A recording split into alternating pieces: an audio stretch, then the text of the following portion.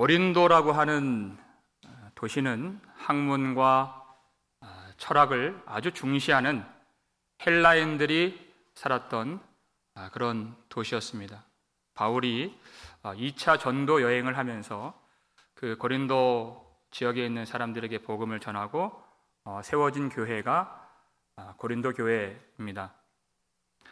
네, 시간이 좀 지나니까 그 교회 안에서 바울을 비난하는 그런 사람들이 생겼습니다. 바울에게서 꼬투리를 몇 가지 잡았는데 그 중 하나가 바로 바울의 말을 문제 삼았습니다. 보통 그들이 들었던 그런 말들은 화려한 언변을 가진 탁월한 웅변가들의 말을 주로 들었던, 익숙해했던 사람들이었습니다. 그런데 바울은 하는 말이 투박하고 와닿지도 않고 항상 똑같은 말만 하는 것 같이 느껴지는 그런 말을 더 이상 듣고 싶지 않다, 이렇게 불만을 토로하고 비난을 하기 시작한 것입니다. 바울도 사람들이 자기를 별로 좋아하지 않는다는 것을 너무나도 잘 알고 있었습니다. 그래서 이 편지를 쓰지 않을 수 없었던 것입니다. 우리 한번 찾아볼까요? 2장으로 가봅니다. 고린도전서 2장 1절 2절 말씀 우리 함께 읽겠습니다. 형제들아, 내가 너희에게 나아가 하나님의 증거를 전할 때에 말과 지혜의 아름다운 것으로 아니하였나니 내가 너희 중에서 예수 그리스도와 그가 십자가에 못 박히신 것 외에는 아무것도 알지 아니하기로 작정하였음이라. 아멘. 사람들이 무엇을 불평하고 있는지 잘 알고 있는 것이죠. 바울도 사람들이 좋아하는 그런 철학자들의 말을 인용하고 말을 아름답게 꾸미고 그렇게 기교를 부리고 할 수 있습니다. 하지 않는 이유, 그렇게 하지 않겠다 하는 이유, 왜냐하면 예수 그리스도의 영광보다 더 탁월하고 아름다운 것이 없기 때문에 그렇게 할 필요가 없는, 할 수가 없는, 주님을 안다면, 주님을 보았다면 그 사족을 덧붙일 수가 없는 그런 놀라운 복음이라고 하는 것입니다. 그도 철학과 아니면 수사학과 세상의 지혜를 거기에다가 덧붙일 수 있겠지만 마치 그것은 완벽한 예술 작품의 풋내기가 이렇게 저렇게 덧칠을 하는 것 마냥 그건 오염을 시키는 것이죠. 그렇게 되는 것은 이 영광스러운 복음을 가리는 것밖에 되지 않기 때문에 나는 그렇게 하지 않습니다. 오직 예수 십자가 외에 나는 알지 않고 전하지 않기로 작정했습니다. 이렇게 되는 것입니다. 우리 바로 뒤에 4절 5절 말씀 함께 읽겠습니다. 내 말과 내 전도함이 설득력 있는 지혜의 말로 하지 아니하고 다만 성령의 나타나심과 능력으로 하여 너의 믿음이 사람의 지혜에 있지 아니하고 다만 하나님의 능력에 있게 하려 하였노라. 아멘. 사람의 지혜와 설득력, 구원이라고 하는 것은 사람의 지혜와 설득력으로 되지 않습니다, 이것입니다. 구원은 오직 하나님의 성령의 능력으로만 되는 것입니다. 사람의 말로 그가 믿는다 하면 그러면 사람이 만든 신자죠. 예수님의 표현을 빌리자면 그것은 모래 위에 세운 집이라는 것입니다. 그러나 하나님의 말씀, 사람이 쉽게 들을 수 없는 하나님의 말씀으로 증거하여 하나님의 능력으로만 된 그 신자는 하나님의 사람인 것입니다. 반석 위에 세워진 집이라는 것입니다. 여러분, 교회가 어떻게 되어야 되겠습니까? 어떤 교회가 되어야 하겠습니까? 바울은 사람의 지혜를 사람의 능력을 의지하지 않겠다는 것입니다. 이 구원은 오직 하나님의 능력에 달린 것이기 때문에 하나님만 의지하며 복음을 전하겠다는 것입니다. 그 사람들이 미련하다고 여기는, 성경의 표현이에요, 미련하다고 여기는 예수 십자가의 복음만 전해서 하나님의 놀라운 구원의 역사가 이루어지기를 소망한다는 것입니다. 지금 바울의 마음을, 이 복음의 내용을 이해하지 못하는 사람을 일컬어서 고린도전서 4장 문맥에서는 교만한 자라고 바울이 부르고 있는 것입니다. 오늘 본문 바로 위에 있는 19절 말씀이죠. 읽겠습니다. 주께서 허락하시면 내가 너희에게 속히 나아가서 교만한 자들의 말이 아니라 오직 그 능력을 알아보겠으니. 아멘. 하나님이 허락하시면 내가 빨리 여러분에게 가기를 원합니다. 지금 바울은 에베소 지역에 있습니다. 하나님이 허락하시면 빨리 나아가서, 여러분이 지혜의 말을 갖고 있다고 하는데, 화려한 그런 논리를 갖고 있다고 하는데, 여러분의 말이 아니라 오직 그 능력이 있는가를 내가 살펴보기를 원하는 것입니다. 확인하길 원합니다. 하는 것입니다. 정말 그 화려한 말 속에 하나님이 우리에게 주신 복음에 합당한 삶을 사는 능력이 있는가? 예수 그리스도께서 우리에게 요구하시고 그리고 장차 결산하실, 주님께 내어드릴 그 열매가 있는가? 그것을 바울이 가서 확인하겠다는 것입니다. 여러분, 기독교가 무엇입니까?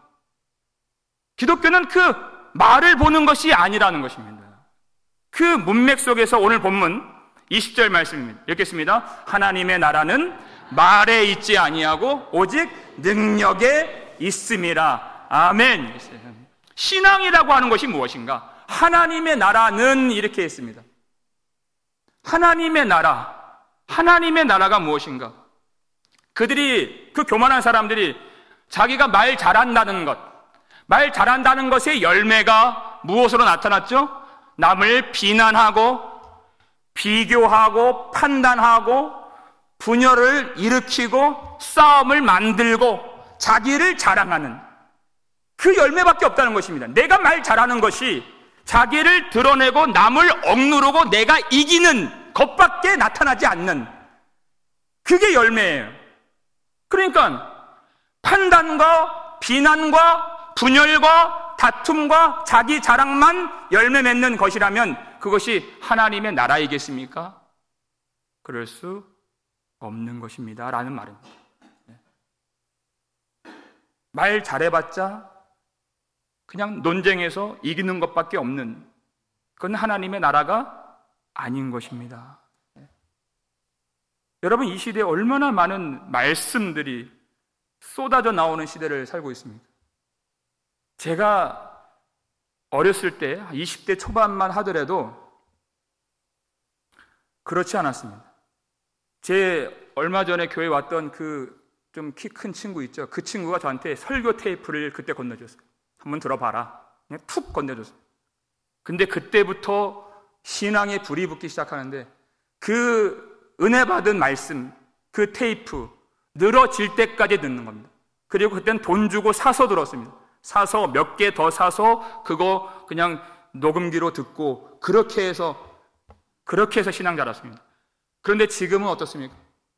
방송을 틀면은 그냥 홍수같이 말씀이 쏟아지고, 인터넷, 교회 사이트들, 그리고 서점 가면 책이, 그리고 온갖 인터넷의 자료들이 그렇게 그야말로 본물 터지듯이 홍수같이 쏟아지는 시대인데, 그에 반해 그럼에도 불구하고 왜 이렇게 교회가 능력이 없고 왜 이렇게 성도들이 능력을 상실한 이 시대를 살고 있는가 하는 것이 하나님 앞에서 우리의 이런 질문이고, 너무나도 죄송한 내용인 것입니다. 능력이 없는 거예요. 여러분, 하나님의 나라에 대해서 가장 잘 가르쳐 주실 수 있는 분은 예수님밖에 없는 것입니다. 어떤 사람이 그것을 잘 가르쳐 줄 수 있습니까? 그런데 예수님이 이 땅에 오신 것은 그것을 말로 가르쳐 주시려고 오신 것이 아니라 주님이 어떻게 하셨습니까? 예수님 오시기 전 700년 전에 이사야가 예언한 대로 그는 잠잠한 양같이 입을 열지 아니하고 우리를 대신하여 곤욕을 당하시고 죽임을 당하심으로 우리가 나음을 입게 하신 것입니다. 왜냐하면 하나님의 나라는 그런 가르치는 것, 말에 있지 아니하고 오직 능력에 있기 때문에 예수님이 십자가를 담당해 주심으로써 우리 대신 죽으심으로써 우리가 살아나게 된 것입니다. 성령을 받게 되었다는 것입니다. 예수님으로 말미암아. 이게 능력인 것입니다. 가르치는 것으로 기독교는 되지 않습니다. 오늘 읽은 이 본문 바로 위에는 15절 말씀 보실까요? 4장 15절 말씀 성경책을 보시면서 함께 읽겠습니다. 그리스도 안에서 1만 스승이 있으되 아버지는 많지 아니하니 그리스도 예수 안에서 내가 복음으로써 너희를 낳았음이라. 아멘. 말 잘하는 스승들은 많이 있습니다. 말 잘하는 스승들은 넘쳐납니다. 1만 스승이 있습니다. 근데 스승들은 가르치면 그만이고 가르치고 끝냅니다. 그게 스승이에요. 그러나 아버지는 많지 않습니다. 아버지는 가르치는 것으로 끝내지 않습니다. 말하는 것으로 끝내지 않습니다. 아버지는 그를 책임지는 사람입니다. 스승과 아버지의 차이인 것이에요. 그러니까 어떨 때는 책망할 때가 있고 어떨 때는 목소리를 높일 때가 있는. 여러분 본문 바로 다음 절 보실까요? 21절 말씀 읽겠습니다. 너희가 무엇을 원하느냐? 내가 매를 가지고 너희에게 나아가랴. 사랑과 온유한 마음으로 나아가랴 하는 것입니다. 이게 아버지입니다. 이러지도 못하고 저러지도 못하고 사랑하는 교인들, 성도들이에요. 근데 내가 매를 가지고 나아가랴. 사랑과 온유한 마음을 가지고 나아가랴 하는 것이에요. 이게 아버지의 심정입니다.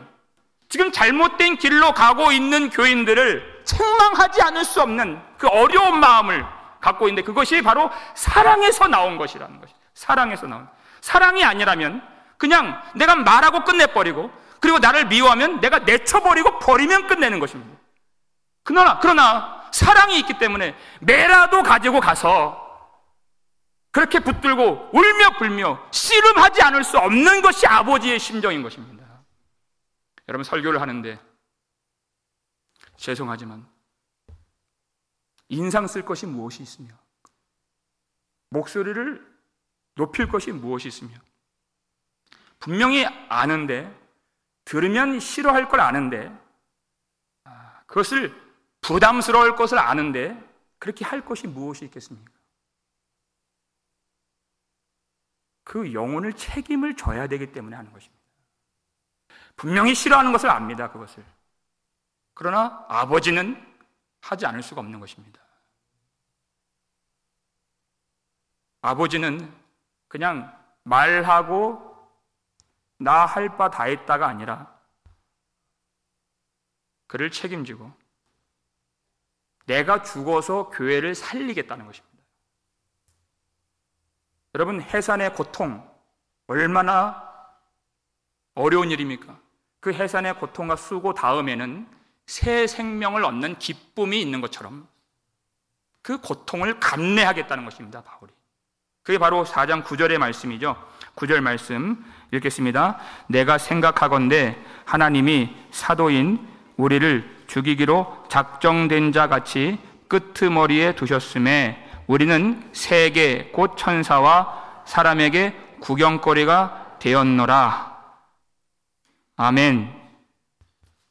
13절 보니까 비방을 받은 즉 권면하니 우리가 지금까지 세상의 더러운 것과 만물의 찌꺼기 같이 되었도다. 이것이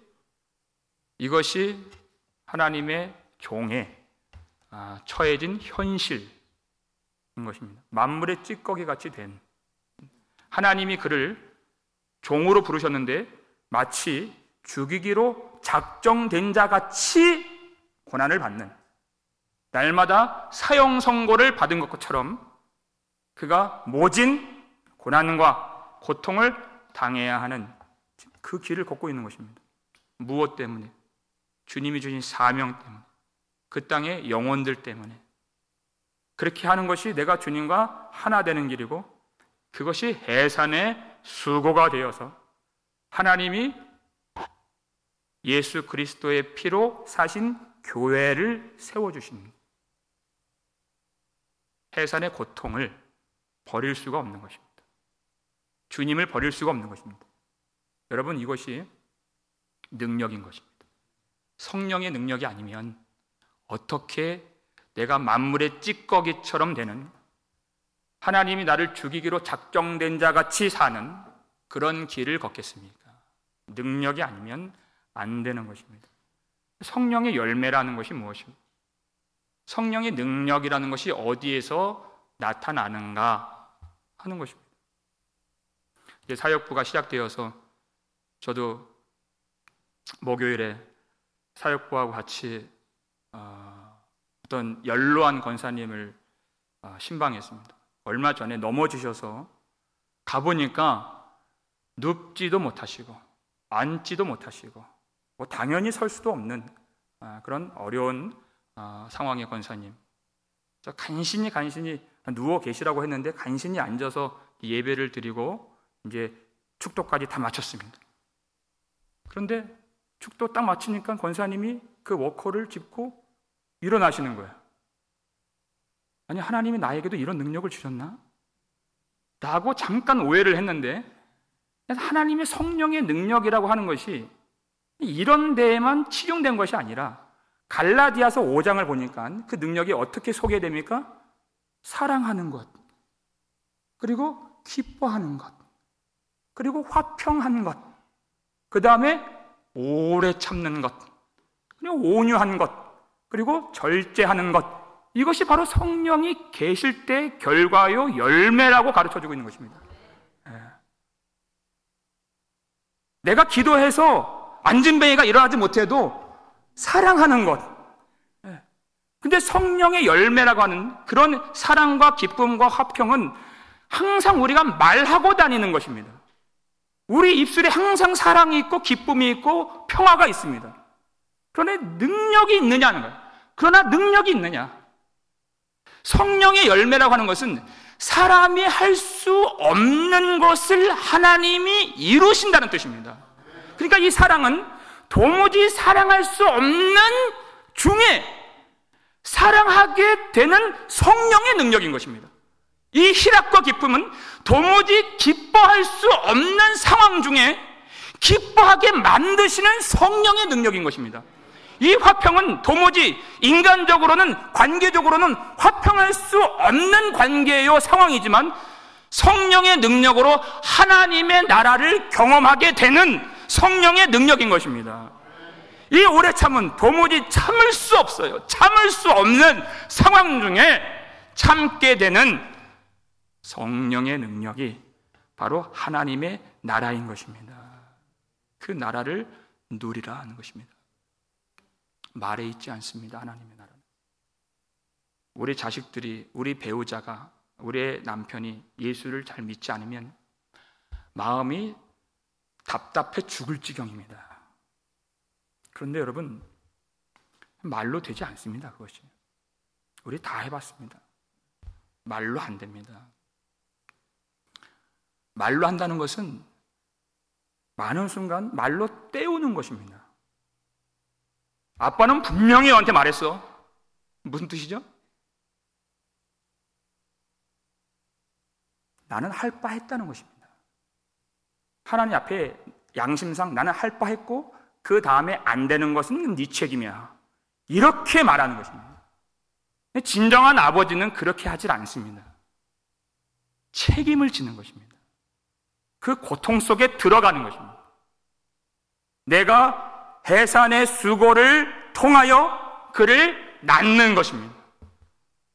그러니까 그의 책임이 아니라 내 책임으로 돌리고, 말로 때우는 것이 아니라 그와 함께 울고, 그리고 아파하고, 그리고 성령의 능력으로 도무지 기뻐할 수 없는 중에 기쁨이 나타나도록 사는 하나님의 나라를 보여주라는 것입니다, 여러분. 말로 안 된다니까요. 도무지 화목할 수 없는 중에 화목한 하나님의 나라를 보여주라는 것입니다.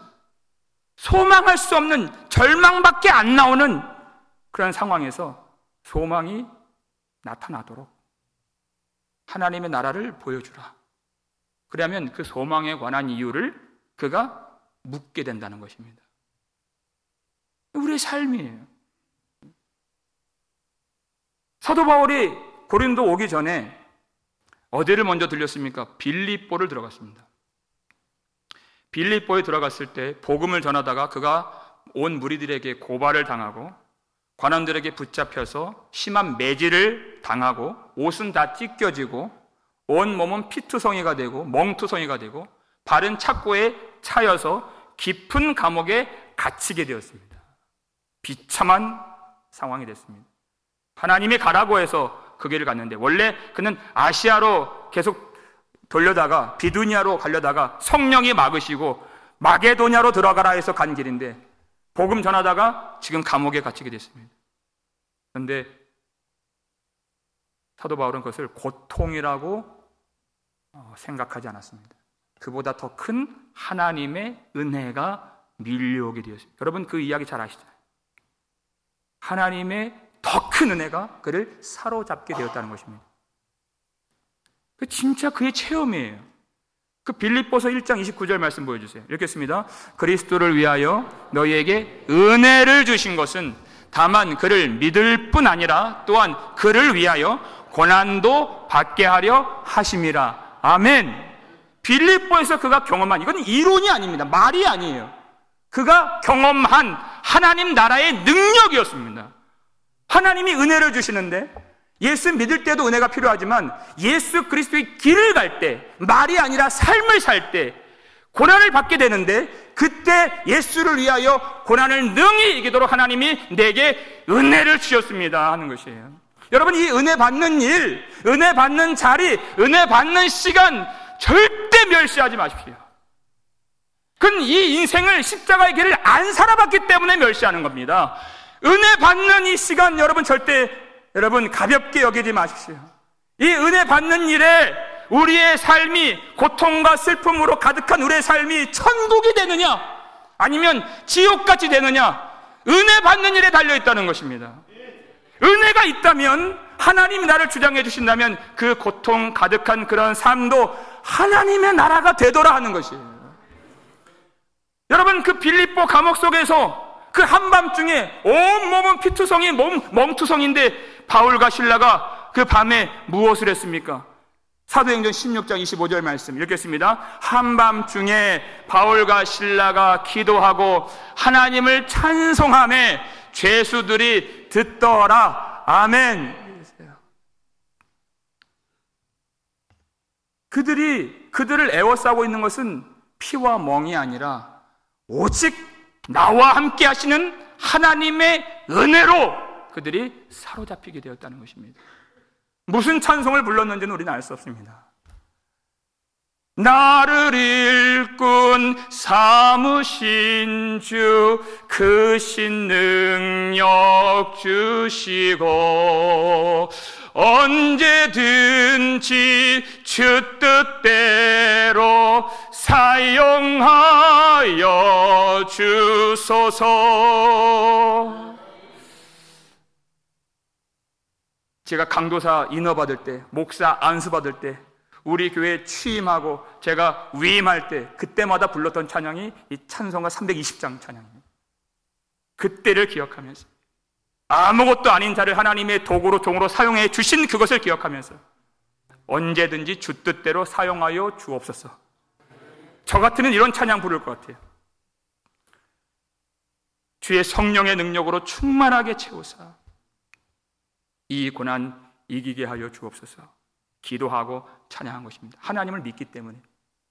이것이 하나님의 실수가 아니라 하나님이 가라고 해서 갔는데 고난을 만났습니다. 하나님의 실수가 아니라 하나님의 뜻인 줄 알기 때문에. 이 일로 말미암아 이 땅에 있는 하나님이 구원하시기로 작정하신 영혼들을 구원해 주실 줄 믿기 때문에 찬양이 나온 것입니다. 찬양이 터져 나온 것입니다. 근데 그 찬양을 죄수들이 듣더라 이렇게 되어 있죠. 근데 그 즉시 어떤 일이 벌어졌죠? 지진이 일어나서 옥터가 흔들리고 옥문이 열리고 모든 사람의 매인 것이 다 풀어졌습니다.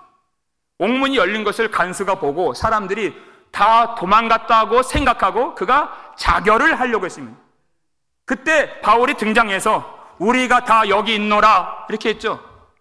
여러분, 기적은 갑자기 지진이 난 것이 기적이 아니라 그 바울의 신라의 찬송 소리를 들었던 죄수들이 옥문이 열리고 매인 것이 다 풀려졌는데도 도망가지 않고 찬양했던 바울 곁에 선 것이 기적이라는 것입니다.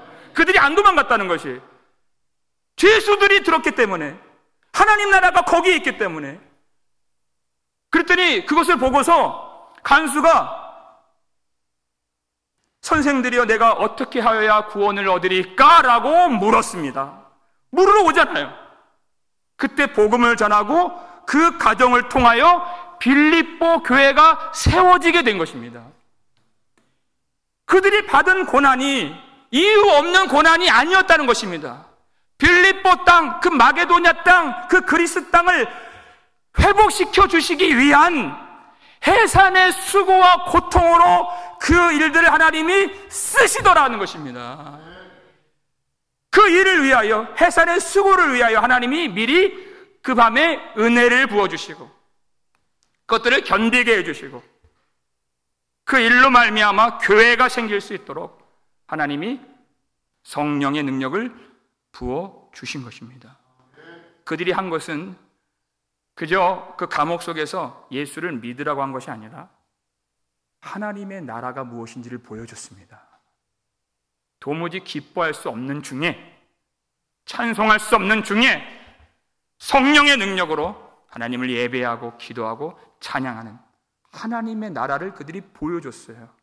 그랬더니 선생들이여 내가 어떻게 하면 구원을 얻으리까라고 물어오잖아요. 하나님이 그렇게 성령의 능력으로 역사해 주신다는 것입니다. 우리의 삶이, 우리의 자리가 어떤 직업을 가졌든지 상관없이 하나님의 나라를 거기서 보여주라는 것입니다. 그 능력이 어떠한가? 세상 사람들이 가질 수도 없고 보여줄 수도 없고 상상할 수도 없는 하나님의 나라를, 우리 속에 품고 있는 그 나라를 말로 다 때우지 말고 우리의 삶 속에서 보여주고 그 능력을 나타내라는 것입니다. 베드로전서 3장 15절 말씀입니다. 읽겠습니다. 너희 마음에 그리스도를 주로 삼아 거룩하게 하고 너희 속에 있는 소망에 관한 이유를 묻는 자에게는 대답할 것을 항상 준비하되 온유와 두려움으로 하고, 아멘, 온유와 두려움으로 하고 라고 되어 있습니다. 기독교는 윽박지르고 그리고 말로 그렇게 설득하는, 그렇게 되는 나라가 아닌 것입니다.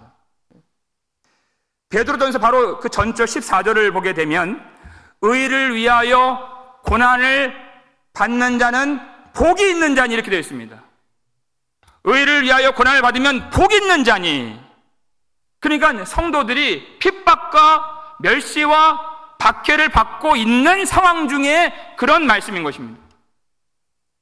그들이 무엇을 두려워합니까? 세상의 권력과 나의 손해와 죽는 것을 두려워하는 것이 아니라 오직 나를 구원하시는, 그리고 살아있는 자와 죽은 자를 심판하시는 주님만을 두려워하면서 주님의 길을 걷고 있는 모습인 것입니다. 그래서 사람들이, 아니 저 사람들은 날마다 모여서 저렇게 어려운 중에 찬양하고 감사하고 그리고 얼굴에선 미소와 웃음이 떠나질 않고 기뻐하는, 왜 저렇게 되었을까 하는 아주 신기한 것, 그 궁금증을 자아내서 그들에게 이 소망에 관한 이유를 묻더라는 것입니다. 그때 어떻게 해요? 온유함으로 그리고 하나님을 두려워함으로 복음을 증언하는, 거기서 이제 말이 나오는 것입니다. 여러분, 우리 처해진 모든 환경에서, 모든 자리에서 여러분 그렇게 도무지 웃을 수 없는 상황이지만 웃음을 만들 수 있고 절망할 수밖에 없지만 소망을 보여줄 수 있는 하나님의 나라를 경험하실 수 있기를, 그것을 보여줄 수 있기를 주의 이름으로 축원합니다. 그들이 물으러 올 때까지 그렇게 하는 것입니다. 아니, 그렇게 맨날 그렇게 치고받고 싸우고 분란을 일으키고 다툼을 만들면 누가 그렇게 그 하나님 나라에 들어가고 싶겠습니까? 그렇게 하지 말라는 것입니다.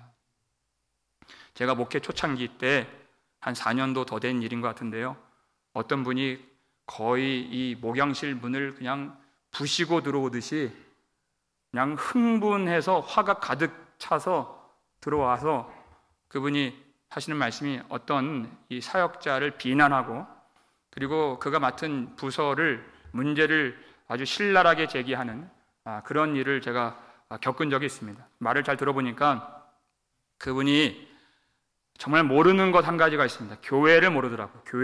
교회가 뭔지. 교회는 어떻게 되어야 하기 전에 먼저 주님의 몸인 것입니다. 주님의 몸이고 우리 모두는 그 몸의 지체라고 했습니다, 성경이. 그러면 그 교회는 결국 내 몸인 것입니다. 어디 가서 내가 나를 욕하고 다니고 내 자식 욕하고 다니고 내 부모 욕하고 다니는 사람이 있습니까? 그런 사람은 없습니다. 그러니까 그 말은 그냥 책임을 떠넘기는 말밖에 안 되는 것이에요. 제가 그랬습니다. 지금 그 말을 들어보니까 그 말은 교회, 주님의 몸된 교회 안에 들어온 주님과 같은 입장의 그 말은 아닌 것 같습니다. 먼저 어려움이 있으시겠지만 주님의 몸 안으로 먼저 들어오셔야 됩니다. 사랑은 오래 참는 것이고, 그리고 뜨거운 사랑은 허물을 덮는 것이고, 그리고 함께 고통을 받는 것입니다. 내가 그 교회 몸 밖에서 지적하고 비난하는 것 누구나 할 수 있지만 그 안에 들어와서 같이 고통을 받는 것이고, 그 속에서 그것을 무너진 데가 있다면 그것을 세울 줄 아는 것이 바로 성도의 능력인 것입니다. 거기 들어오십시오. 그리고 그걸 세우십시오. 그랬어요. 여러분, 우리가 이러쿵 저러쿵 말할 수 있습니다. 여러분, 그 열매를 생각해 보세요. 그 열매가 그저 판단을 만들고 비난을 만들고 분란을 만들고 긴장을 만들고 싸움을 만든다면 그건 성령께서 주시는 말들이 아닙니다. 그럴싸해 보여도 그건 성령이 주신 말이 아닙니다. 진짜 주님을 사랑하는 성령의 능력을 받은 자들은 묵묵히 그 자리를 지킵니다. 말을 못해서 안 하는 것이 아니고 그 자리를 지키고 묵묵히 그 부서 아이들을 끌어 안아줍니다. 사랑해줍니다. 말로 되는 것이 아니기 때문에 조금이라도 보태주고 무너진 데를 세우는 자가 되는 것이에요. 묵묵히 사람에게 말하지 않고 하나님 앞에 나아가서 눈물로 교회를 위하여, 그 부서를 위하여, 그 교육자를 위해서 기도해 주는 것입니다. 여러분, 이게 능력입니다. 오늘 선교회 모임도 있습니다. 그렇게 말할 수 있습니다. 그리고 이 말이 부담이 될 수 있습니다. 선교회 가는 거 의미 없어 라고 말하는 것은 여러분 그냥 내 의의를 나타내는 것이고 그냥 안 하겠다고 하는 변명밖에 안 되는 것입니다. 만약 여기서 은혜가 안 되고 유익이 없다면 여러분 어떻게 해야 맞습니까? 거기 들어가야 됩니다. 그렇기 때문에 그래서 여러분이 의미가 되시고 여러분이 소망이 되시고 여러분이 그 잘못된 것들을 바로 잡아 주시고 여러분이 용기를 주시고 그런 무너진 것을 세울 수 있을 때 그것이 능력이 되는 것입니다. 만약에 못 갈 수 있죠? 그러면 회장님에게 아니면 임원들에게 나 오늘 이만저만해서 못 갑니다. 죄송합니다. 라고 그렇게 말해주고 카톡 보내는 게 그게 그리스도의 인격이라고 하는 것입니다. 우리 월급 받고 돈 받고 하는 데는 다 그렇게 삽니다. 그러나 은혜 받는 교회를 멸시하고 그렇게 안 한다는 것입니다. 그렇게 살지 말고 능력은 예수 그리스도의 성품과 인격을 조금씩 닮아가는 데 나타나게 되는 것입니다. 그렇게 하실 수 있기를 주의 이름으로 축원합니다. 어려운 것 아닙니다. 내게 능력 주시는 자 안에서 내가 모든 것을 할 수 있느니라. 예수님이 우리 대신 십자가에서 죽으심으로 우리의 원수인 죄의 권세를 멸하시고 죽음의 권세를 멸해 주셨습니다. 그 승리와 그 영광과 그 능력을 누리라는 것입니다, 여러분.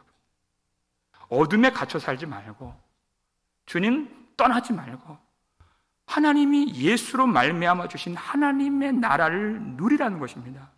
여러분, 여러분이 처해 있는 그 어려운 현실, 여러분 가정, 여러분의 일터, 여러분의 모든 삶의 터전이 여러분으로 말미암아 하나님이 주신 성령으로 말미암아 하나님의 나라가 될 수 있기를 주의 이름으로 축원합니다.